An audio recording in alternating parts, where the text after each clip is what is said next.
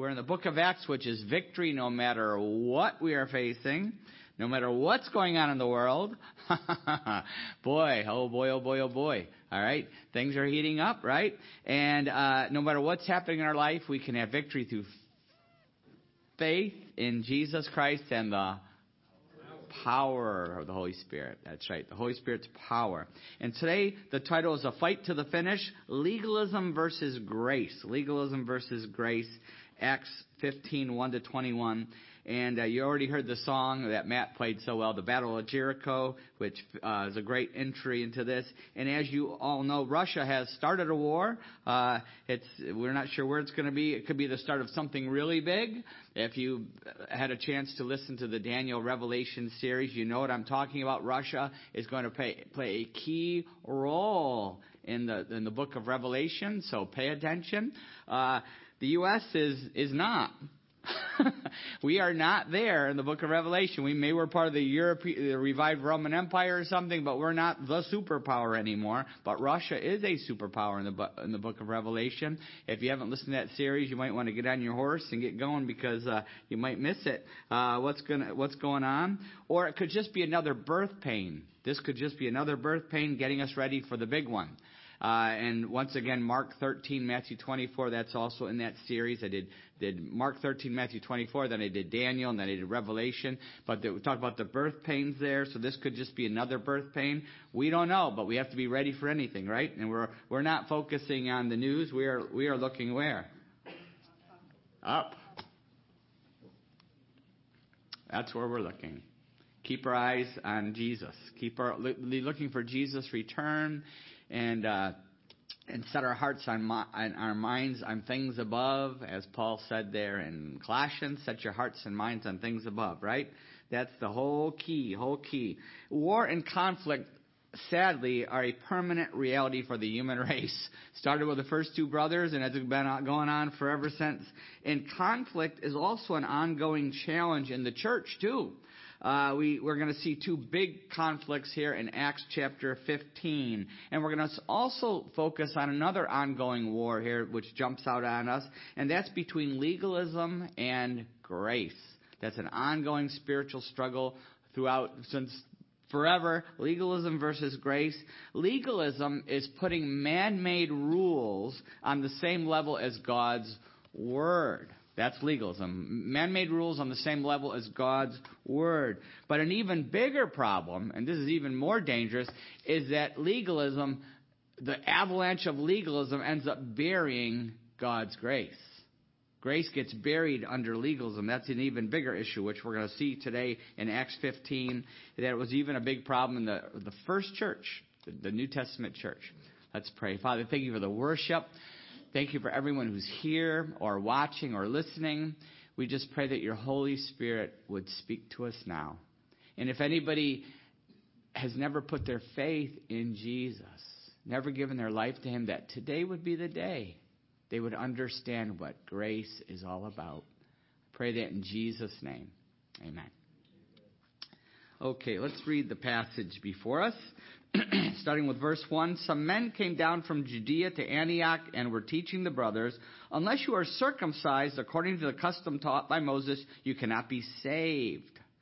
This brought Paul and Barnabas into sharp dispute and debate with them. So Paul and Barnabas were appointed, along with some of the other believers, to go up to Jerusalem to see the apostles and elders about this question. The church sent them on their way, and as they traveled through Phoenicia and Samaria, they told how the Gentiles had been converted. This news made all the brothers very glad. When they came to Jerusalem, they were welcomed by the church and the apostles and the elders, to whom they reported everything God had done through them. Then some of the believers who belonged to the party of the Pharisees, flashing light, right? Stood up and said, the Gentiles must be circumcised and required to obey the law of Moses. The apostles and elders met to consider this question. After much discussion, Peter got up and addressed them. Brothers, you know that some time ago God made a choice among you that the Gentiles might hear from my lips the message of the gospel and believe. God, who knows the heart, showed that he accepted them by giving the Holy Spirit to them just as he did to us. He made no distinction between us and them, for he purified their hearts by faith. Now then, why do you try to test God by putting on the necks of the disciples a yoke that neither we nor our fathers have been able to bear? No! Exclamation point. No! We believe it is through the grace of our Lord Jesus that we are saved, just as they are. The whole assembly became silent as they listened to Barnabas and Paul telling them about the miraculous signs and wonders God had done among the Gentiles through them. When they finished, James spoke up. Brothers, listen to me. Simon, who has described to us how God at first showed the concern by taking from the Gentiles a people for himself, the words of the prophets are in agreement with this, as it is written, after this I will return and rebuild David's fallen tent. Its ruins I will rebuild, and I will restore it, that the remnant of men may seek the Lord, and all the Gentiles who bear my name, says the Lord, who does these things that have been known for ages. It is my judgment, therefore, that we should not make it difficult for the Gentiles who are turning to God. Instead, we should write them, telling them to abstain from food polluted by idols, from sexual immorality, from the meat of strangled animals, and from blood. For Moses has been preached in every city from the earliest times, and it is read on the synagogues on every Sabbath. Well, wow, here we go. So we see here in this passage that the Pharisees are stressing legalism. The Pharisees are these are Christian Pharisees, are stressing legalism. Now remember, the Pharisees battled Jesus when he was on earth. They battled him all the time. Remember the song? I don't want to be a Pharisee. You should remember this one by now. I don't want to be a Pharisee, 'cause they're not fair, you see. I don't want to be a Pharisee. So they weren't fair to Jesus, and they're not being fair, even though some of the Pharisees have put their faith in Jesus now. See, when Jesus was here, they were stressing, you got to follow the law. That's what saves you. And Jesus said, No, it's faith in me that saves you. And that was always the point of the prophets and the law and the prophets. But some of the Pharisees had put their faith in Jesus, but they still had a lot of baggage. They still had a lot of baggage. Nobody here can relate to having baggage, right? But a lot of these people had baggage, They had baggage, and they still weren't being fair. They still weren't being fair, the Pharisees. They want Christians, both Jews and Gentiles, to keep the law. They were stressing you had to keep the law to be saved. And this isn't the first time. Remember back in Acts 11, 1-3, with the Apostle Peter? Remember what he was dealing with? He refers to this in this passage. He said, remember, what God used me to lead the Gentiles, but look how they attacked him. Verse 1, the apostles and the believers throughout Judea heard that the Gentiles had received the word of God. So when Peter went to Jerusalem, the circumcised believers criticized him and said, you went to the house of uncircumcised? You went to the house, yeah, I did get it right. House of uncircumcised men and ate with them. So they were attacked for not following the law. They weren't allowed to be with uncircumcised people and eat with them, right? And so this isn't the first time the church is dealing with this, or the last time. Paul, all throughout the epistles, the rest of his ministry, he's fighting the Judaizers tooth and nail. The ones who are saying you have to put your faith in Jesus and follow the law to be saved. Okay? It was his whole ministry. And these legalistic Pharisaic believers said to be saved, you need faith plus keeping the law. And the outward sign that this has happened, that you are saved and you're keeping the law, the outward sign of that is to be circumcised. The outward sign of true faith is circumcision. That shows that you're really saved. And this battle continues today, doesn't it? It continues today. There are some evangelical denominations that say you must put your faith in Jesus and be baptized to be saved. You know who I'm talking about? Some pretty big churches out there say, yeah, you have to be baptized. You have to put your faith in Jesus and be baptized, because that's the new circumcision, right? And so that's what they teach. And let's not forget the official Roman Catholic teaching. Not all Roman Catholics believe this, but I know lots of solid believers, Roman Catholic believers. But the official teaching of the Roman Catholic Church is you have to be saved plus works. You have to put your faith in Jesus and good works. Faith plus works is what saves you. So we see even in the church today, the waters are very muddied by a lot of false teaching. So we see Paul and Barnabas, the first church here, Paul and Barnabas confront these Pharisees. And then not only do Paul and Barnabas confront them, but Peter stands up and he said, and he was the one who dealt with it all the way back in Acts 11. He had already dealt with this, and he stands up and he gives his opinion, verse 10. Now then, why do you try to test God by putting on the necks of the apostles a yoke that neither we nor our fathers have been able to bear? No! We believe it is through the grace of our Lord Jesus that we are saved just as they are. And he stresses this. He stresses this, that Jews and Gentiles are saved by grace, not keeping the law. And it always was grace. It always was faith. Grace and faith intricately, same intricate, you could say grace or faith, same thing, intricately connected. It always was by grace through faith. Genesis 15:6 with Abraham. And Abram believed the Lord, and he credited to him as righteousness. Abraham was saved by faith in what God had said. And what did they specifically use from Abraham? It's his time all the way up till, the time of Jesus. There was a lamb, and they would take their lamb for sacrifice. There was different times, but say at least once a year they had to bring the lamb for sacrifice, and that there's by taking your lamb and letting it be sacrificed by the priest, or in Abraham's time they sacrificed it themselves. They would sacrifice that lamb, and they were by faith trusting God to forgive them because their sins were placed on that lamb, and the blood of that lamb was shed to wash away their sin, and they were by faith, without even fully understanding, looking forward to the ultimate Lamb of God, Jesus Christ, the Lamb of God, who would shed his blood. And that they were always saved by faith. It was always at the time. But over time, as the Jews were given the law through Moses, the Jewish leaders got mixed up over time, and they made it about following the law and good works. And by the time Jesus shows up, they reject him. Why?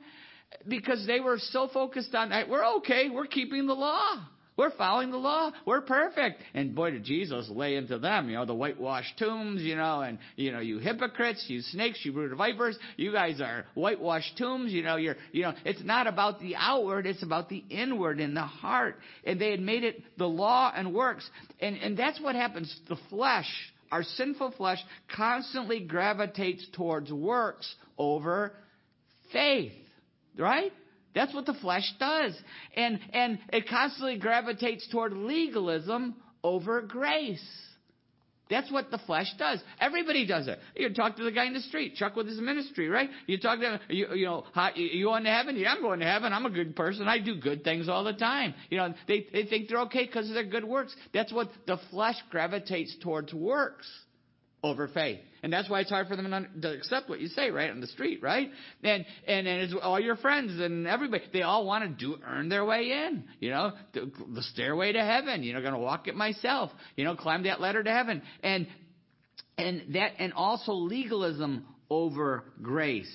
So then not only does Paul and Barnabas confront them, and then Peter does it, but then James stands up. And James was the brother of Jesus. He's the half-brother of Jesus, but, Mary had other children. It's in the Bible, many, many places, and he's the half-brother of Jesus. He didn't even believe in Jesus up until the time of the resurrection. He rejected Jesus. My brother's not the Messiah. He rejected him too until the resurrection. Then he became a leader of the church in Jerusalem. And he gives his judgment in verses 19 to 21, which I just showed my Bible. He goes, "It is my judgment, therefore, that we should not make it difficult for the Gentiles who are turning to God. Instead, we should write to them, telling them to abstain from food polluted by idols, from sexual immorality, from the meat of strangled animals, and from blood." And so he stresses this to them, that's his judgment. And the council backs him up. As we'll see next week when we get into it, they're going to actually send a letter backing this up. They backed it up. And this was not a man-made decision. This council's decision, Paul and Barnabas, and then Peter and James, and then the council all getting together. This was not a man-made decision. It's not just a majority vote. This was the Holy Spirit's leading. The Holy Spirit was leading this whole process. How do we know that? Verse 28, which we'll read next week. In verse 28, it says, "And it seemed good to the Holy Spirit and to us." Notice that? It seemed good to the Holy Spirit and to us not to burden you with anything beyond the following requirements. And we're going to deal with that next time. They write the letter following that up. But the Holy Spirit was the one who's making this decision, stressing that it's by grace. He's stressing this, okay? And they decided don't make it difficult for the Gentiles to come to Christ or to follow him. Don't make it difficult. And circumcision would be difficult. Very, very difficult. You talk about a big ouch. And if you're not sure what that is, look it up. I'm not going to deal with that in the pulpit. But anyway, men with their babies have it done. All right, that's as far as I'll go. And following the law, not only is circumcision painful, difficult, but following the law is, impossible. It's impossible. God did not give us the law through Moses. He didn't give us the law to save us. He never gave the law in order to be followed so that it could save us. It was meant to show his expectation of perfection. The law shows his expectation that he is perfect and we are to be perfect, but it was never meant so that we could actually follow it. It was to show us that we could never follow it. We could never be perfect. That's why God gave it. Romans 3:23, "For all have sinned and fall short of God's glory." We cannot do it. That's why the law was given. And not only that, to prepare us, to show us we can't do it, we need grace. We need Jesus. That's why it was given, to show that we can't do it, and we need grace. We need Jesus. Romans 6:23, "For the wages of sin is death, but the gift of God is eternal life in Christ Jesus our Lord." That's what it was setting us up for. The law was to show that we can't do it, that sin, it's death, and we need to put our faith in Jesus Christ.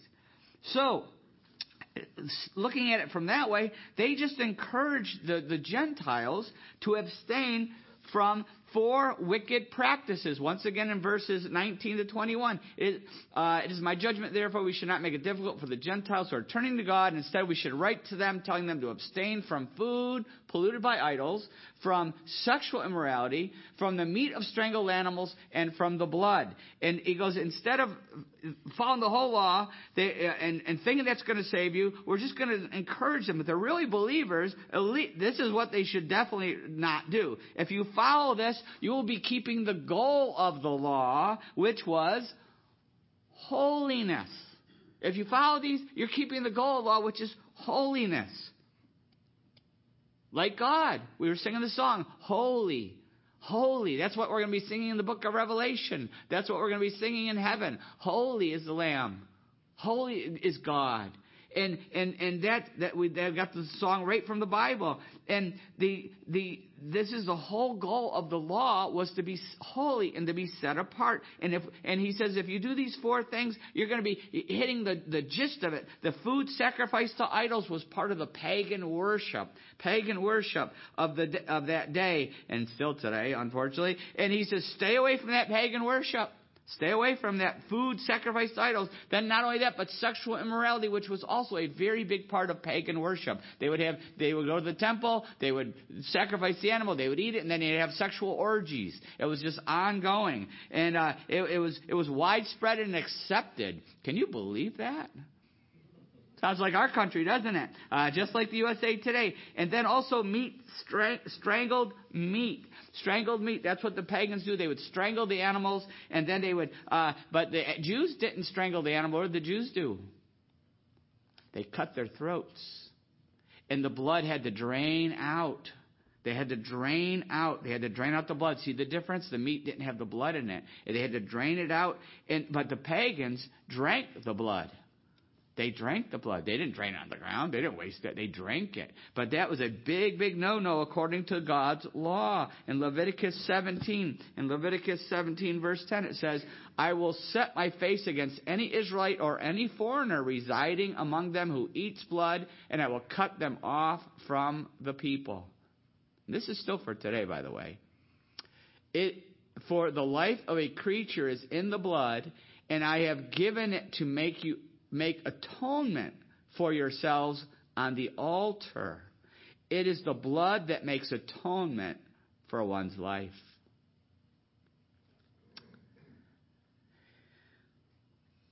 Connect the dots. The Lamb of God, His blood that makes atonement. His blood.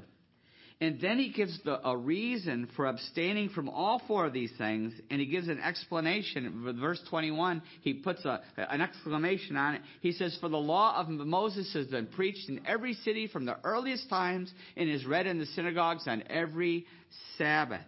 He makes that point. He says, what we're telling the Gentiles to do is it just confirms what has been read and preached in their cities for years. The Gentiles all had access to the Word of God. Did you know that? And this is what had been preached. They've heard the Word in their cities. They've already heard it. And the whole focus of what they heard, I think, could be summed up in Leviticus 19:2, where it says, be holy because I, the Lord your God, am holy. Once again, the song we sang today. Perfect. God is holy. He's pure. He's righteous. Sin-free. And He expects us to be the same. And the whole book of Leviticus is about holy living. But they should have been able to go into the synagogue at any time if they're really seeking for God. And many God-fearing Gentiles did go into the synagogues. And they've already heard this read over and over on the Sabbath after Sabbath. They have heard this. And they're just confirming. These four things just confirm what they've already been hearing the whole time. They've been hearing this consistently. I bet a lot of you didn't even realize that. Did you know that last week we talked about general revelation? Remember general revelation, which is nature, the moon, the stars, the sun, everything you see that just tells us that there is a God. There is a God. Remember the stars? There is a God. But also now we see here not general revelation, but what revelation? I think I heard it. Special revelation. This is special revelation. That's what comes through God's Word. Through God's Word. When God gives us divine law or He gives His divine Word, that's called special revelation. And God's Word is available to everybody if they're really looking for it. If they're really looking for it. Everybody in America, everybody in the world almost now has God's Word available to them if they're really searching for it. But in in Acts they're talking about in verse 21 here, what they're talking about is that every major city in the Roman Empire had a synagogue. Every single major city had a synagogue where the Word of God was read on every Sabbath. If they were searching, they could get to the Word of God. And Rome itself had 11 synagogues. 11 of them. And 50,000 Jews in the time of Christ. 50,000 Jews lived in Rome. You talk about God sending out His missionaries. The Word of God. God was preparing the way for the Messiah, for people to hear about the Messiah. Everywhere. And just wrap your mind around this. How widespread this was. How widespread this was. I'm going to read you something from Voice of the Martyrs I read years ago. It said the first Christian missionaries who went to China in the 16th century China, found a synagogue in the state of Hunan and men who still had some knowledge of Hebrew. The Israeli state today accepts immigrants from there and gives them full rights as citizens. They know they're Jewish, Chinese. They're descendants of Jews. And he also said that, the interesting thing, this is Richard Wurmbrand, said the interesting thing is that these tribes are massively Christian today. Massively Christian today. Because they accepted the gospel very quickly when it came. Pastor Wai Fu died hung head upside down for smuggling Bibles to those of the Jewish descent like himself. He and other Chin and Mizo Christians are Jews received back by the Messiah in God's field, Israel. Listen, God has made sure His word is out there for those who are really seeking Him, as we've seen here in the book of Acts. God has made sure. I want to, though, connect the dots back up to the dots of legalism that we were talking about. How the Christian Pharisees are stressing the legalism and how they stood up to it, and how we must stand up to legalism, right? And how we have to stand up to work salvation, and how we must battle by grace. Battle by grace. God's word,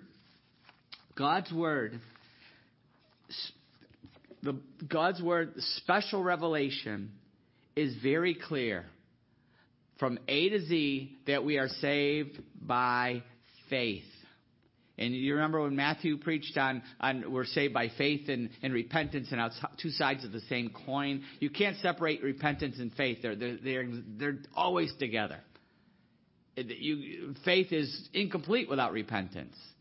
And repentance, the whole goal is faith. But by turning away from sin and putting our faith in Jesus, we are saved by that faith. Ephesians 2:8-9, for it is by grace you have been saved through faith.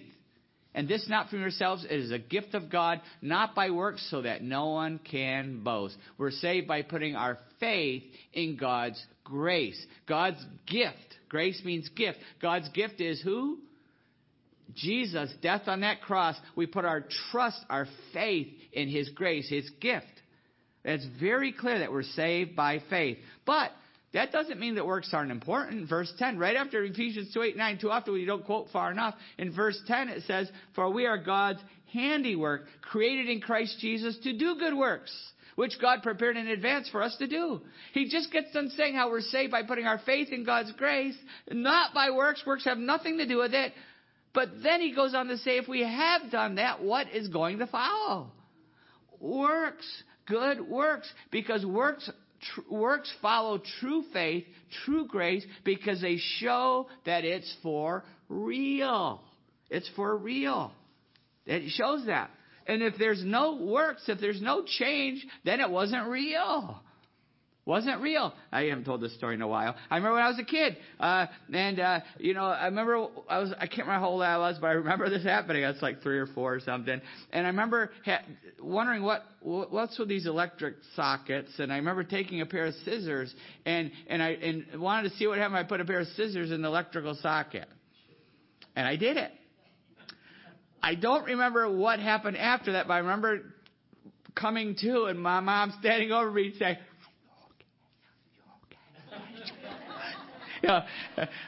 she was screaming, Chucky, what did you do? She knew what I did. Why did you do it? I was like, oh my, but she didn't have to come up and say, Chucky, did you put scissors in the electrical socket? She didn't have to say. She knew I did it. How did she know? Well, she could see, I remember she putting salve on my hands and all this stuff, trying to get my hair to defrizz, she knew that strong electric current went through me. She didn't have to ask.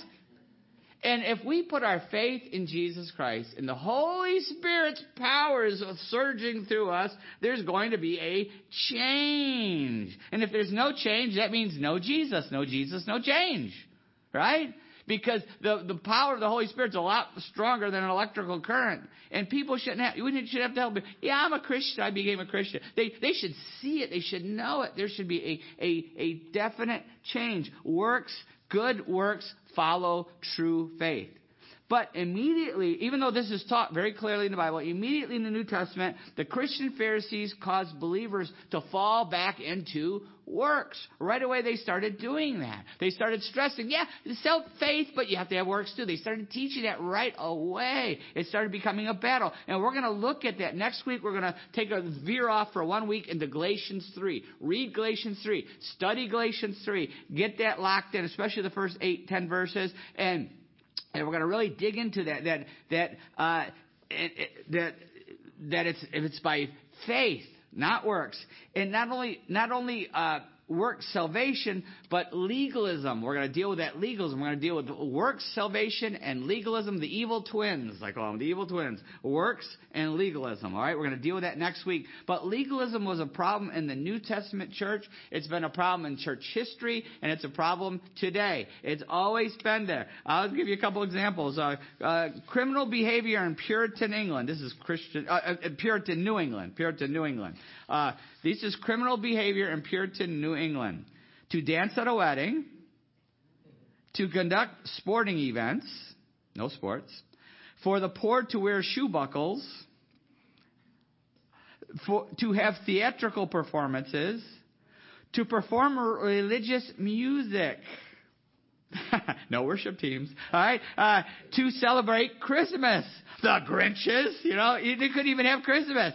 This was, you get the point, right? It sounds crazy, doesn't it? But it's still here. There's all kinds of legalism. There's plenty of man-made rules in the church today. I remember when I was a youth pastor, I was always running into a man-made rule in the church. It was unbelievable. I remember I was putting together a youth room, and I got all these games I brought in, foosball, and I brought a pool table in, and we were all excited. And one of the dads came up and said, "You have to get rid of that pool table." I said, "Well, why?" "It's for the kids." He goes, "Yeah, but pool tables are evil." I go, "What did he do to you?" And he goes, "What are you telling me?" He goes, "Well, when growing up, we always gambled with our pool tables. So, we went to the pool hall and we gambled. So they're evil. Pool tables are evil." I said, "People gamble on horses too, but Christians have horses.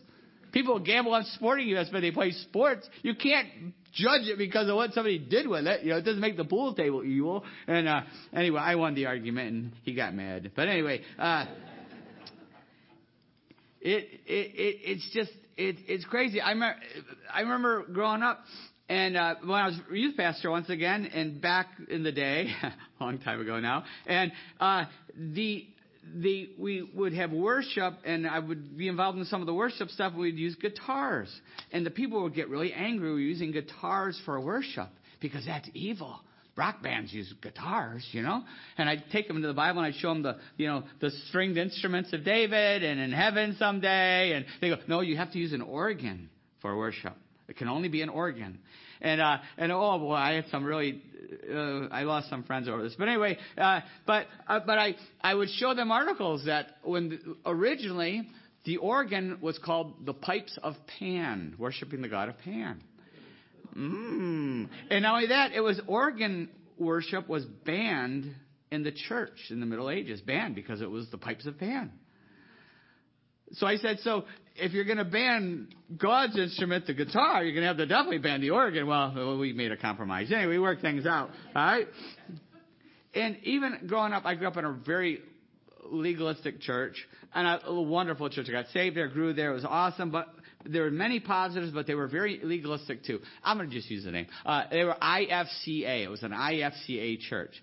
Most of you don't even know what I'm talking about. That was Independent Fundamentalist Churches of America. All right, we call it "I Fight Christians Anytime, Anywhere." That's how we call it.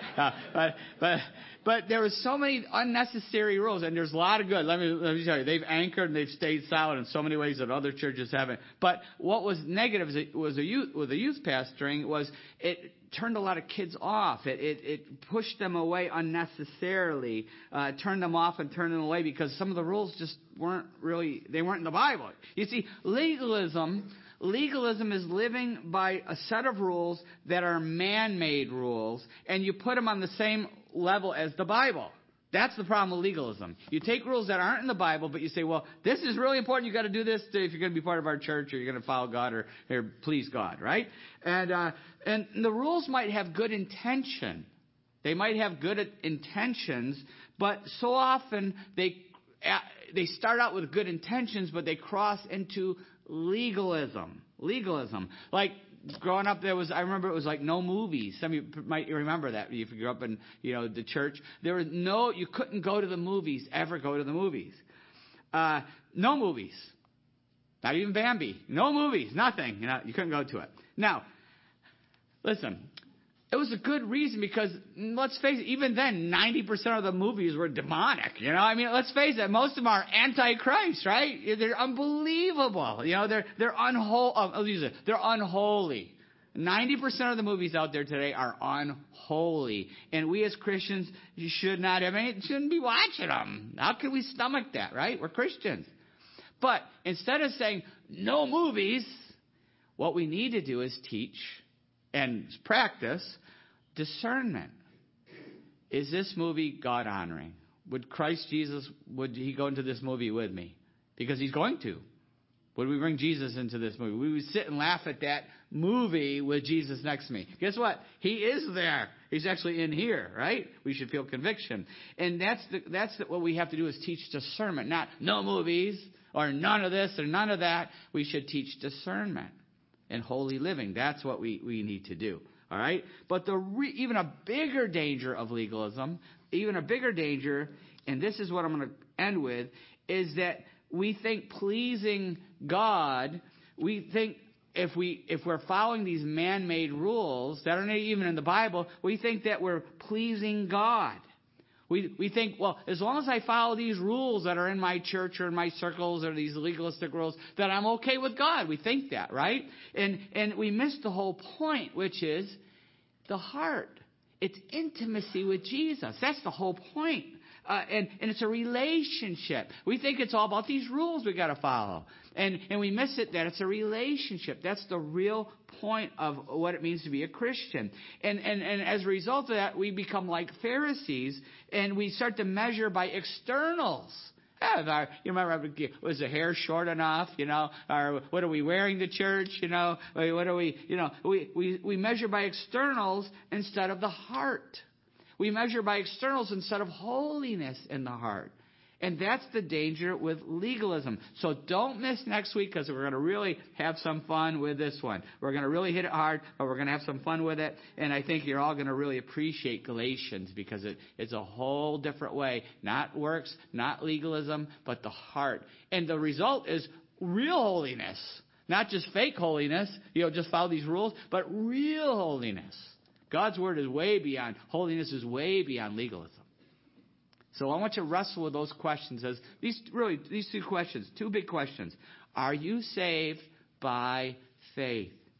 Are you saved by putting your faith in God's grace? John 3:16.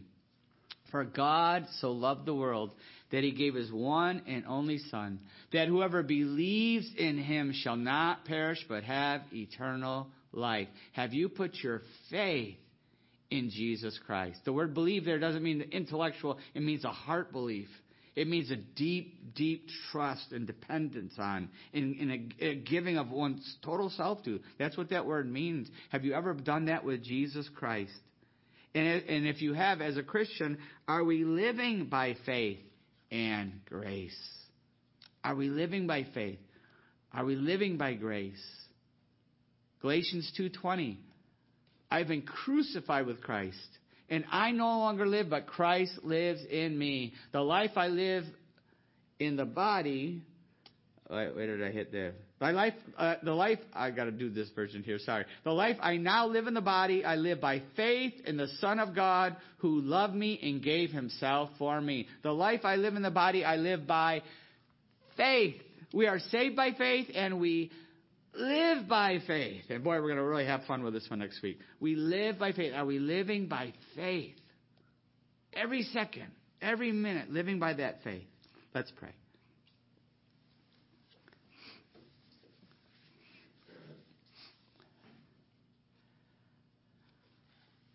How is God speaking to us? Have you been saved by faith? Maybe it's the light is gone on. The Holy Spirit is speaking to you. You realize that you've tried to be good enough to get right with God, to be saved, to go to heaven someday by being good enough in some way, by following some kind of rules, religious rituals. But you realize today, for maybe the first time, really realize that we can only be saved by putting our faith in God's grace. You can only get right with God by putting your faith in His Son, Jesus Christ. For God so loved the world that He gave His one and only Son, that whoever believes in Him shall not perish but have eternal life.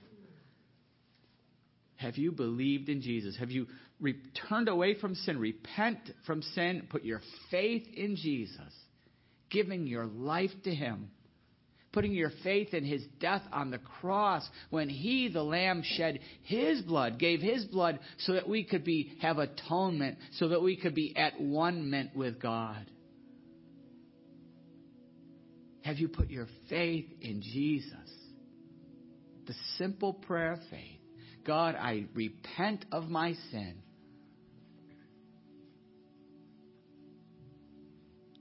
Please forgive me. Everything in my life, the shame, the garbage, the sin. Everything that separates me from you, God, I repent.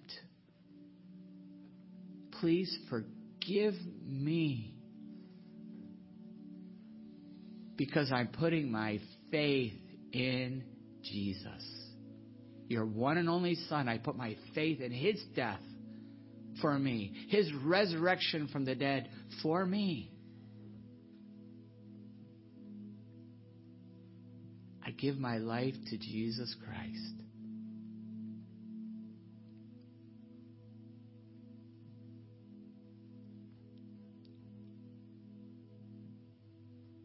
If you have done that, really prayed the prayer of faith, then you have just stuck your scissors in the electric socket. You have just connected with the Holy Spirit.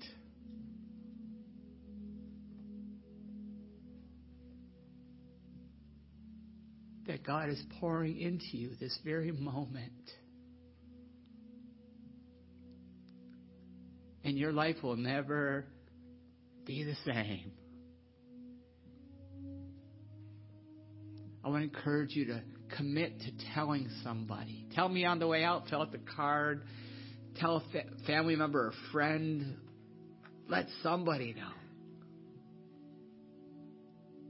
So that we can be excited for you and help you grow in your new faith as a brand new baby Christian, born again. For those of us who already put our faith in Christ, how is the Holy Spirit speaking to us? Maybe we know we're saved by faith, but we've been trying to please God by human effort. We trusted Him for salvation, but we're trying to please God by trying harder, doing it on our own. Maybe even following rules. Maybe we become legalistic instead of focusing on holiness. Instead of focusing on a relationship.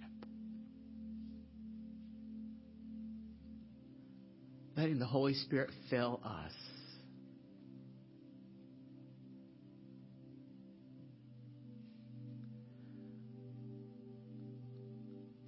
Father, I pray that we would know what it's like to have a real love relationship with you.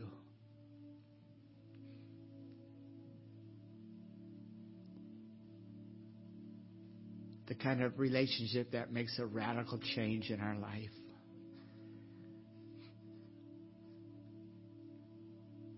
I pray that you would, this week, just keep bringing that to our hearts and minds as we prepare for Galatians 3, which is going to really drive it home.